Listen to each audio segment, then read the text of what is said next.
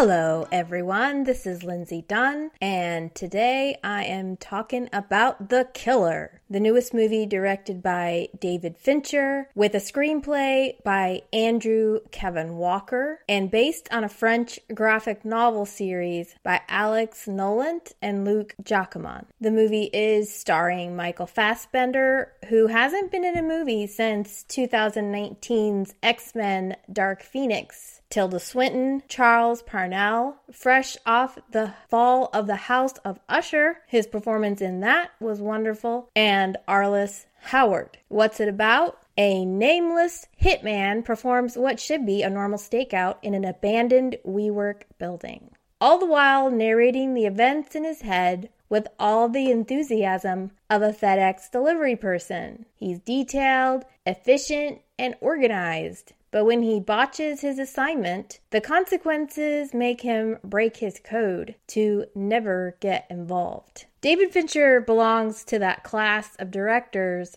that can basically make whatever movie they want, along with other people like Christopher Nolan, Martin Scorsese, and not sure who else I would put in that category at this point. But there's no other way to interpret a movie like this being made in 2023. The Killer honestly feels like the kind of movie that we would have seen made in the 1990s. Today's audiences are much more socially conscious, and it's rare for a movie to be made about violence done mindlessly. It's much more palatable these days to watch someone like John Wick dole out vengeance because the bad guys dare to touch his puppy. And we have other movies where there's violence and bleakness, but a lot of times it's mixed with a socially conscious theme or a greater good of some kind, or the person is on a mission to correct a wrong or to exact some justice for something somebody did as consequences. These are the kinds of movies that are made today. And here's this movie made by David Fincher that is about this indiscriminate hitman. He supposedly has no opinion about what he's doing. He's just there to make a buck, just like anybody. It's just a regular job for him. So the killer kills people for hire and claims to do it without personal feelings. He has codes, mantras, and rules that allow him to distance himself from the task. The first part of the movie depicts the normal routines of doing such work. And I have to say, with this movie and the Loki series, McDonald's is having quite a year for product placement. During this first segment, he's really just talking about the mundane, what he views as the mundane things that he has to do to make this work possible. He has to be organized. He goes to McDonald's every day. He goes to Starbucks. He orders things on Amazon. He has his yoga routines that keep him limber. And he has to just be on a stakeout. You have to just be ready at any time that the person, your target, is going to appear, and that's the moment. So you have to be vigilant and keep yourself from nodding off. But, of course, the movie didn't stay there, although I did think that was the movie I was seeing. I thought The Killer was going to be in that vein the whole entire time, and it certainly would have been interesting to see that concept stretched out for an entire 2-hour movie, hour and a half, 2 hour, 2 hour plus, in that feature-length film vein. It would have proven this interesting experiment to kind of see a day in the life of a hitman. Slice of life. Just a normal, ordinary day. Instead, after the killer botches his assignment, the film transforms from a day in the life of a killer, slice of life type movie, to a more traditional revenge film, albeit a very skillfully made one. Because this is David Fincher. And while not original in plot, The Killer is an impressive bit of filmmaking. Gorgeously shot and impeccably edited. Not since Drive has there been a more methodical character. And not since Francis Ford Coppola's The Conversation, has there been a more purposeful sound design. The shooting of the movie uses what's called the red camera. It's a digital style camera that very detailed.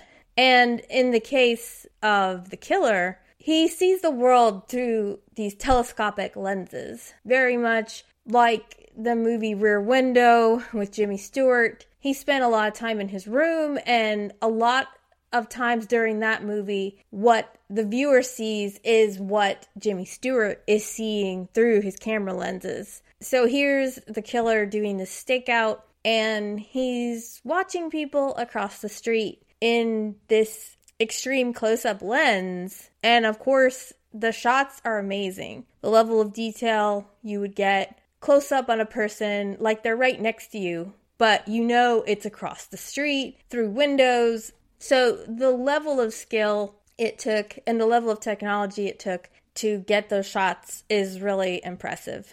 And it's interesting how a lot of times we see these people that are guns for hire or government agents, movies like the James Bond movies or Mission Impossible, and everybody is always so stylishly dressed and looking good and in their tailored suits.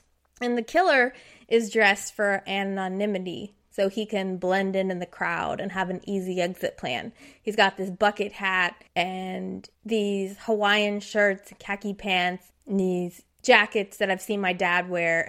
It looks like he's shopped knockoff things at Target or Old Navy. So that's all very amusing. But again, the camera work is amazing on this movie. Lots of style to the camera work, not necessarily to the killer's wardrobe. The sound design, you honestly have to experience this movie to understand. He's listening to music on the job. His soundtrack is The Smiths. It's music he listens to soothe him. Again, this is not what we're expecting. Usually when we see people in movies doing things like shooting people, getting their weapons ready to one-shot someone through the heart, you're listening to this really badass soundtrack. And in the case, we've got more of an emo 80s style, very angsty Brit rock. And so that's funny. But also, he's listening to this music, and when we're in his POV, we hear the music really loud as if we're listening to it. And then it switches to being in third person, looking at him, and we hear the music as if we're next to him. And so the sound design alternates between this third person and first person POV. And it's jarring, but it really helps to place us in the room with him, and then we're also in his head. This particular sound design keeps us in this interesting place of being able to relate to him, but we're also outside of him. We're not always in his head. Sometimes we're outside his head. We're next to him. And so it keeps us at a distance from him while also having a level of intimacy. So it's a very jarring thing that positions us as a voyeur, but a very intimate voyeur. But the score is, of course, done by Trent Reznor and Atticus Ross, Reznor and Ross, who have become pretty much synonymous with David Fincher at this point. They score all of his movies. And the score that they've come up with is very intriguing, of course, where a lot of this music ends up sounding like heartbeats, and there's one that sounds almost like bowling pins, which is bizarre. But again, it's not melodic, soothing music. The bowling pin thing happens during the one fight scene in the movie. It's just a very organic, humanly organic type of soundtrack. And again, it just keeps you unsettled in a way that's appropriate for a thriller such as this one. But probably besides the excellent visuals and the excellent sound design, the story, as I've said, isn't really that original. He's following a trail from point A to point B to point C. He's accomplishing these steps to be able to get to the person he thinks deserves revenge. Like a Kill Bill. Bill was at the top of the food chain, And so the bride would go through the steps she needed to get to her ultimate goal. Level up, you could say. And so he goes through this hierarchy of these people he needs to do to get to the big cheese that he thinks is ultimately responsible for what happens.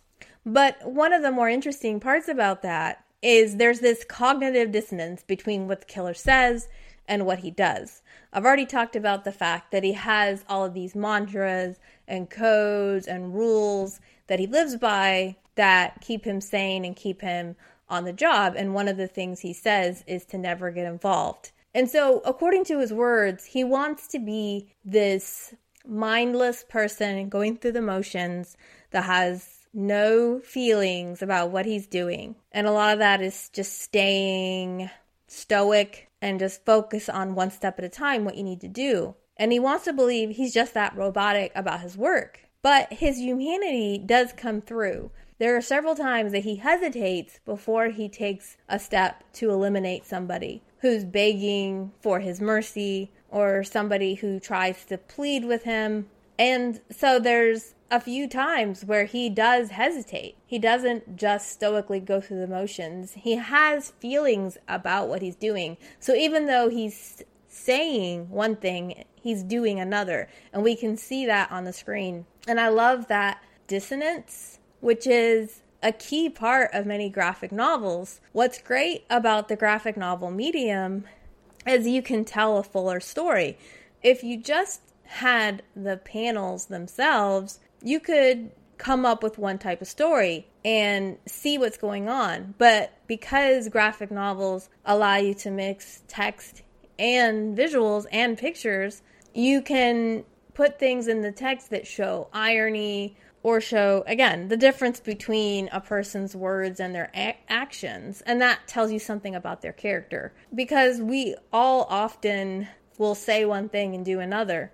And so I enjoyed that factor about the movie. I thought that was interesting. So far, this review has been spoiler-free. And I normally keep my reviews all spoiler-free, but I did want to address a question somebody asked me on Twitter. And so I'm now going to give a spoiler warning. If you have not seen the movie yet and you don't want a plot point spoiled, go ahead and turn off this podcast and come back after you finish the movie. All right, so we're now into spoilers, and this is really just going to be addressing one question. The question was, why does the killer let the millionaire go free at the end of the movie? Because he kills everybody else, including the cab driver. And the way the question was worded to me is, why does he let the millionaire go free and not the cab driver? Because they both sort of plead ignorance to what took place. Both of them say, I didn't expect it to get that far. I didn't know it was happening. So they're both kind of pleading innocence. But the killer chooses to end the cab driver's life, but he spares the millionaire at the end. And that was a question I also thought about. And I think you could read it a few ways. So one way is that at this point, he's just genuinely tired from the ordeal of doing all this. Took quite a bit out of him to go through what he did. He had to track down people, lie to people, break into places, hurt people, commit violence. The rich guy at the end pleads ignorance, and he gives him the benefit of the doubt, implying that if he needed to, he can always come back and get the dude again another time. He's already proven that by tricking all the security systems that this place had, his place of residence. I also think he believed the rich guy where he didn't believe the cab driver. When he arrived at his home, where his woman, his lover, whatever you want to call her, I don't know, maybe they were married, his girlfriend. When he arrived at his home, he saw the cigarettes on the ground at two different spots. And he was close enough to his house that he knew the cab driver wasn't ignorant of what happened. So the cab driver smoked, and he recognized the cigarettes were the same brand. So the cab driver couldn't just say, oh, didn't know what they did, because he would have heard the breaking glass and the woman yelling.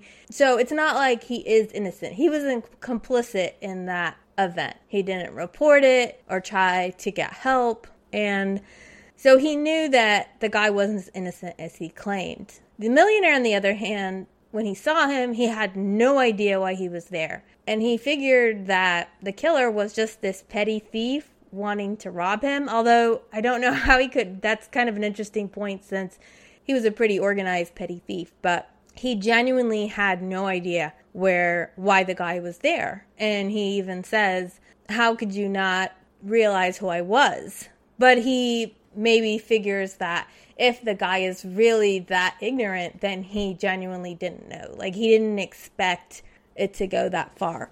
And it took him a good while to figure out who the guy was and why anyone would want to cause him harm.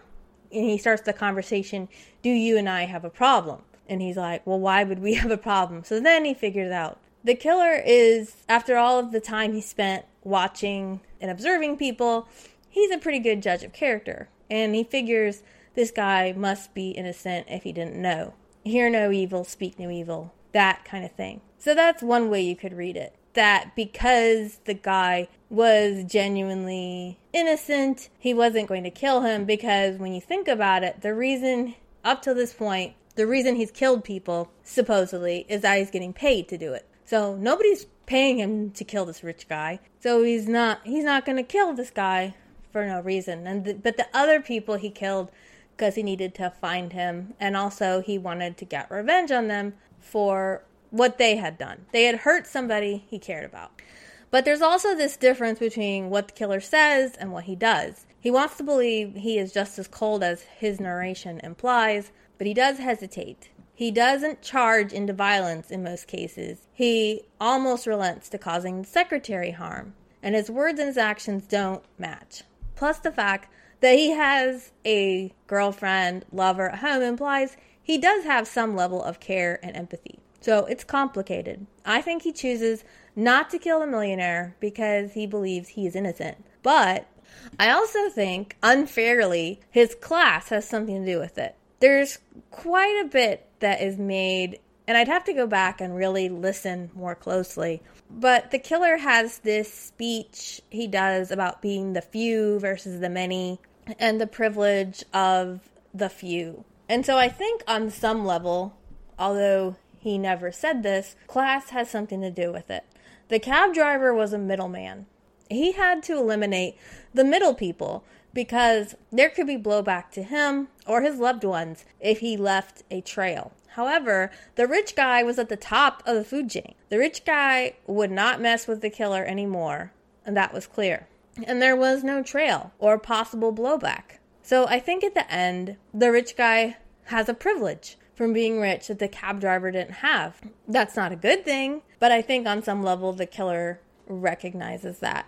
And that's why he chooses not to murder the guy. And maybe he's sort of challenging what Tilda Swinton's character told him, because she tells that joke about the bear, which I'm not going to repeat, but the whole point of the joke about the bear is like, why are you really doing this?